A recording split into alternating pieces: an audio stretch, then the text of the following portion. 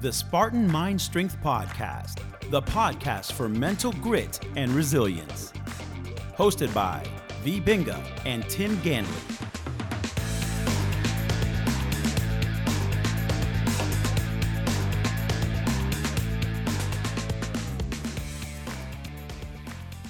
Hello, this is Tim. And this is V, and we welcome you to another episode of the Spartan Mind Strength Podcast. And this is going to be episode 2 in the series on Yin Yoga and Restorative Yoga, what it is and what it isn't. Stay tuned.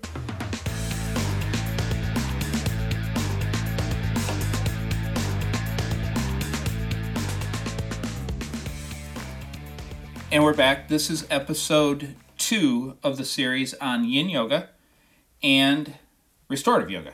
The first one, we went a little bit into the history of how Yin Yoga came about, and we started talking a little bit about how Hot Yoga, or Hot Yin, came about, and how we had created it, but we created it using the concept of not just Paul Greeley's Yin Yoga, but also on John Barnes, the father of myofascial release. So when people started using the term Hot Yin, they just did their own thing. And so a lot of people were going to Hot Yin in other towns, other areas, but it wasn't the same as our Hot Yin because we actually did science and we created the series based on those two, and actually even another person, which we'll get into later. Yeah.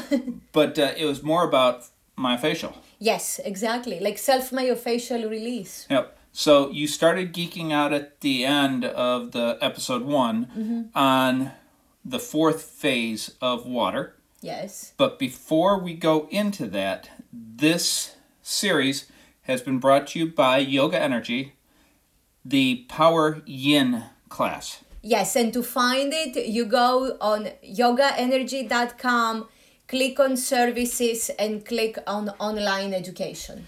And there we have actually two. There's a Yes. Power Yin 20-hour and Yeah. Advanced Power Yin, which includes the 20-hour Yes. plus gives you 30 hours more. It goes into Yin poses, background, history, and Yang poses. Yes, and the fascia reboot and all that. And that all can be done in a not heated room. So this isn't about Hot Yin, this is about Power Yin. Yes. But now, let's go back into what is the fourth phase. The fourth phase of water is, the easiest way to explain it is it's not any of the three phases that we are familiar with. It's not the liquid, it's not the solid, the ice, and it's not the steam, the vapor. And the key is to maintain the health of our fascia as the fourth phase of water in our body. There is more and more science that says that most of our body consists of that fourth phase of water, like our fascia, our connective tissue. And when that's not healthy, it is stuck. It's too dense and it contains a lot of pressure that needs to be released. Pretty much when we feel a lot of pressure on a certain part of our body, that is very likely due to the condition of our fascia. Because our fascia can withstand tremendous amount of pressure, and a lot of times we don't even know it. Yeah, I know that this was very interesting when we used to teach the Power Yin courses. Yes. Was that it can withstand, what, 2,000? 2,000 psi, which means 2,000 pounds per square inch. And that's without you even knowing it. Exactly. And if you're familiar with stand-up paddleboards, those are only 15 to 18 psi. When they are fully inflated. Yep. So 2,000 is such a huge amount of pressure that you don't even know exists. Yeah. And the way to... And you pretty much have to do a phase transition. That's the scientific term. In order to start releasing that pressure that's in there and bring that healthy phase of water back, you have to do a phase transition. And what does that mean? And it means to change it from one form to another. And the easiest way to do that is by applying pressure over time. And once the phase transition happens, then there is what's called resonance. Then the different cells of your body start vibrating in the same wavelength, say resonance. Okay. And then you start feeling that release. Okay, so in a lot of the yin out there now, they're doing like a brand new person goes to a yin class and they're doing 5-minute holds of yin. Is that safe? Is that how yin was designed? No, that can be way too intense. Actually, ideally, in a group setting, you don't want to do more than 2 minutes, because when that pressure over time becomes too much, it can cause harm. Everyone's body is different, and this is intense work. Myofascial release is intense work, and it can hurt. Actually, John Barnes was talking a lot in his classes how the proper amount of pressure and the proper amount of time are extremely critical. You don't want to do too little of a time. You don't want to do too much of a time. You don't want to do too little of pressure. You don't want to do too much of pressure. Okay, and I know that you always would say that when you started a yin pose, you didn't want to look in the same position as you ended your yin pose. Yes, exactly. That is something that's extremely important. When you start holding your yin pose in the class, your fascia is a lot more rigid. And as you are holding the pose, and as that phase transition starts happening and that release starts happening, your fascia is becoming more pliable, so you are able to go deeper into that pose. You are able to apply more pressure to that part, which means you are going deeper. Okay. Because the pressure is applied through the pose. And there's a term you always would say while you're teaching it. Moderate to intense discomfort. That's what it's about. If you are not feeling the moderate to intense discomfort on your muscles, it means that you are not applying enough pressure in order to get into your fascia.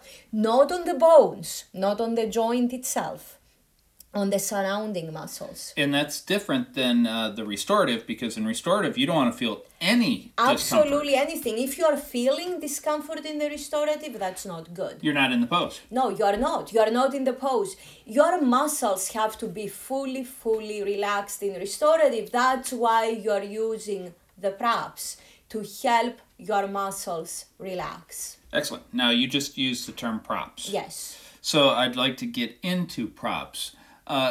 Restorative uses props like crazy. Yes. You know, it costs a fortune to open up a restorative yoga studio, because you got to buy chairs, straps, blocks, cushions, what were those, wedges. You had to have constantly bolsters, and all of them were expensive. Mm-hmm.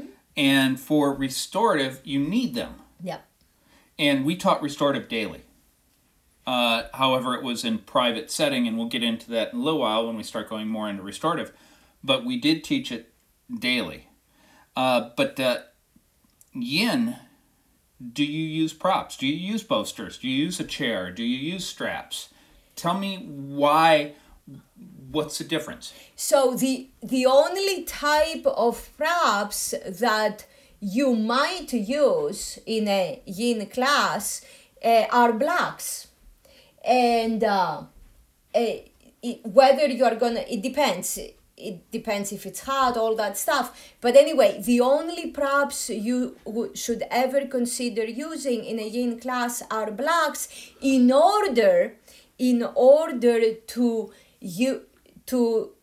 use your upper body to make your lower body more uncomfortable.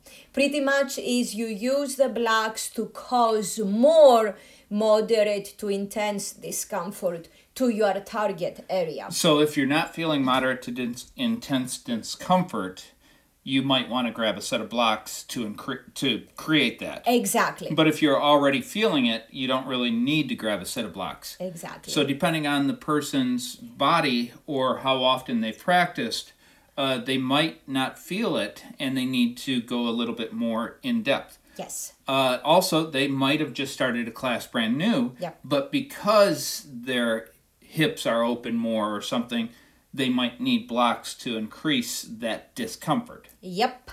Where in restorative, they might be using blocks to stop the discomfort. Yes, the key is no discomfort during a restorative pose. Do whatever you can to eliminate every type of discomfort. And that's in restorative. And that's in restorative, exactly. So we'll be right back to talk more about yin. Stay tuned. Do you like what you hear? The Spartan Mind Strength podcast is available on Apple Podcasts and all other popular podcast destinations. Please subscribe today and consider leaving us a rating and review. It helps us spread the word and help others find our content.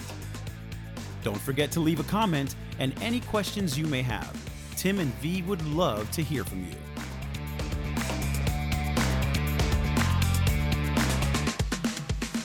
And we're back, and we're still talking about yin. And at the end of the last one, we were starting to bring up the hot and why heat is so important to yin yoga. You have to have the heat in your body.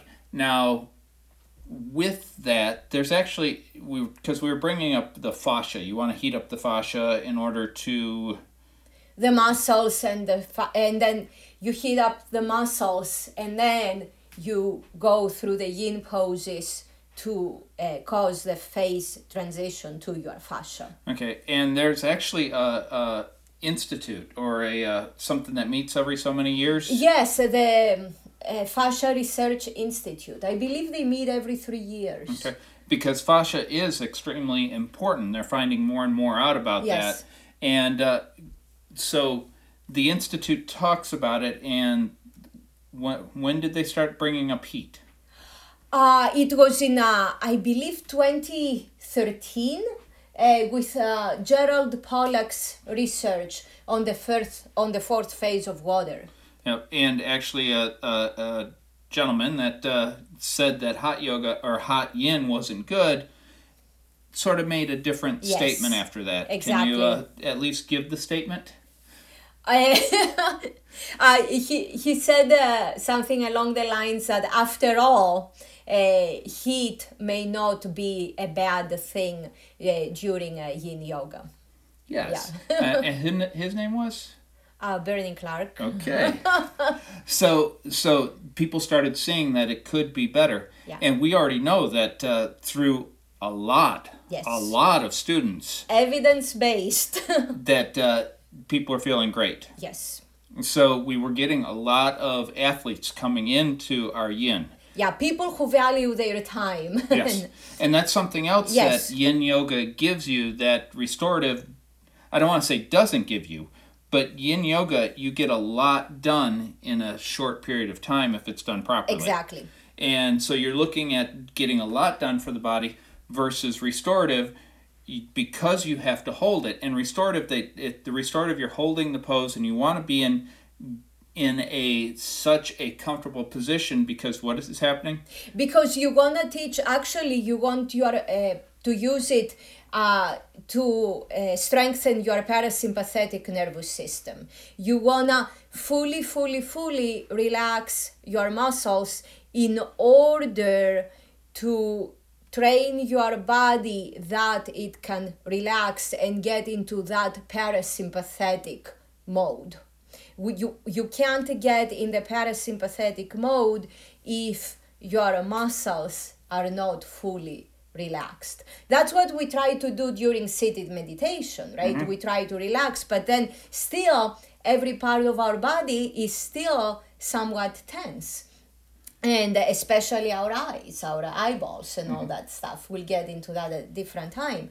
So by lying on the floor and having all those props supporting you, you are actually giving a lot bigger chance to your parasympathetic nervous system to strengthen.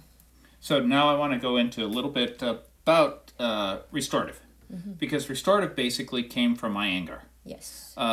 Using props, holding for a period of time in order to do what you just said. So you would do it in order to heal the body. Yeah. And in today's world here in the West, we're doing a restorative class with 20 people in it maybe. Yeah. And that's really not helping anyone, because it takes time to set up a student in the poses properly so that they can get the benefits. So, and we had said earlier that we did teach restorative daily. We taught it to private clients. And we taught it to a lot of private clients. We would use restorative for almost 90% of our private clients. And we had a lot of private clients. So, and the other concept was that restorative is great for one-on-one, but it wasn't, at least our thoughts are, it's not that good for a group setting, because you're really not helping people. Exactly. It takes time to set up, to use all the props properly. And if they are not used properly, then if that quarter inch that Judith Lasater talks about, if that quarter inch is not set up for you to feel like you are in heaven, then you are in hell. And all you are doing is hurting your body and aggravating the crap out of your sympathetic nervous system. So you walk out actually worse. Exactly. Now, I want to get into a little bit of something that I consider extremely disgusting. Oh, and God. That's using props in a hot class for almost like, and when I say hot, it can even be 80s, where you're getting the person to sweat and you're putting them on a blanket that hasn't been washed, because you know that all those teachers aren't taking 20 blankets, 30 blankets to wash them every time before the next student uses them. You're using blocks. You might wipe them down, but the blocks are soaking that sweat in. The wedges, those are made out of the same thing that the blocks are. The eye pillows that they're putting on people's faces. So they're getting people to sweat, and then they're putting all this stuff on them that the student before used. So I sort of find that a little disgusting of studios doing that, and they need to start cleaning up, because it's going to pass something on. Yep. Now, for us, we had about 20 blankets? You're welcome, Jane. We had a whole bunch of blocks. We had a whole bunch of straps. And we did it with private clients. And then we washed them. Because we had so many of them, we could clean it before we put the next set of clients on it, because we could use another set. Where in a group training, in blocks they had to have their own. Yeah, in blocks, especially for our group yin classes, if you wanted to use a block, you had to bring your own. Yep. We didn't supply them because you were sweaty, and that's just disgusting. So we made them bring their own blocks. Now they could keep them in the studio; they had their own and write their names on them, and they could keep them there, so they didn't have to bring them. But they still had to use their own blocks, and they had to clean their own blocks. Yep. So that's another difference between restorative, is a lot more props and a lot dirtier props if you're in a group setting. And yin is no props or their own props if they're in a yin setting. So restorative, lots of props, smelly. Yin, no props, not smelly. So it's a lot easier, a lot cleaner, and actually a lot cheaper for a studio to do a yin training versus a restorative training. Absolutely. Restorative, you can also think of it as you have to create the space and hold the space for that particular person. Because a lower back issue from one person might need a whole different system than the other person that has the same lower back, right? Exactly. So and we said it takes time to set up the props for each person, and also it's not a standard way that you are setting up the props. You can't say, I'm gonna have this many bolsters per person, this many blankets per person, this many blocks per person. The one person from the other is very different. So there is no way to do justice. And there's a lot of great restorative poses, great restorative poses out there. But how do you know with 20 people are in class, or even if 5 people are in class? Let's say it's a terrible studio, they only bring in 5 people. So only 5 people in class. How do you know how to set up which poses are you going to do? And if you decide before teaching the class, okay, I'm going to do these 2 poses with them because that's all they have time for, it doesn't hurt one of the 5 because their body doesn't need that pose. Exactly. So whereas in yin is you have the archetype of the pose, you describe, you verbalize the archetype of the pose, and then by them paying, they shouldn't be relaxed. And right? nobody should look the same. And no one in the class. We had 30 people in class. Exactly. And you look at them, and none of them, I actually even asked you for one class, I said, were you doing different poses? Because there was like 6 people that were in completely different look than the other people. Yeah. No, so nobody should be relaxed. So everybody should be listening to the cues, putting themselves into that position, and then monitoring their discomfort. And they know that if they are not in pain, they are not doing it right. So it's actually a proactive pose instead of a reactive, because yin is more, they have to take control of their body. Exactly. Where restorative is you're giving everything to the teacher almost. Exactly. You have to release and let go and just give the power to the teacher, like you give the power to the massage therapist, right? You trust the massage therapist that's gonna do the thing for you. So, but in that, the massage therapist is trained. Exactly. And that's there's it. so many people in restorative that aren't trained. Yes. They didn't even read a book. They just watched. They took a couple classes, and not even teacher training classes. Yeah. And all of a sudden, they're starting to teach restorative. Because it sounds cool. Yep. And they name whatever pose they want to name restorative because there's no. It's not trademarked. Yeah, it's. So there's no regulation, and then also the same with yin. There's no regulation, there's nothing that says this is a yin pose or that's a yin pose. Which I want to get into really quick before we say bye-bye, is there's 2 girdles in yin. So if you're going to be training in yin, you should be doing poses for your pelvic girdle and for your shoulder girdle. Most of the yin teachers, so-called teachers, focus on the pelvic girdle, on the hips, and they forget the shoulder girdle, the girdle of the upper body. You can't, in today's world, especially due to our lifestyle, the shoulder girdle is even more important than it used to be. With computers.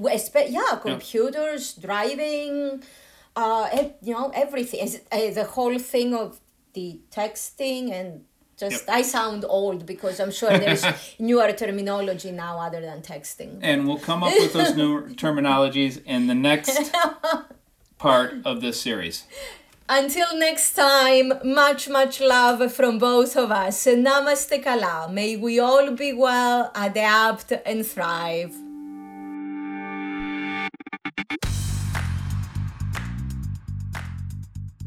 If you found today's show helpful, please give us a rating, a review, or both, and subscribe to the podcast and never miss an episode.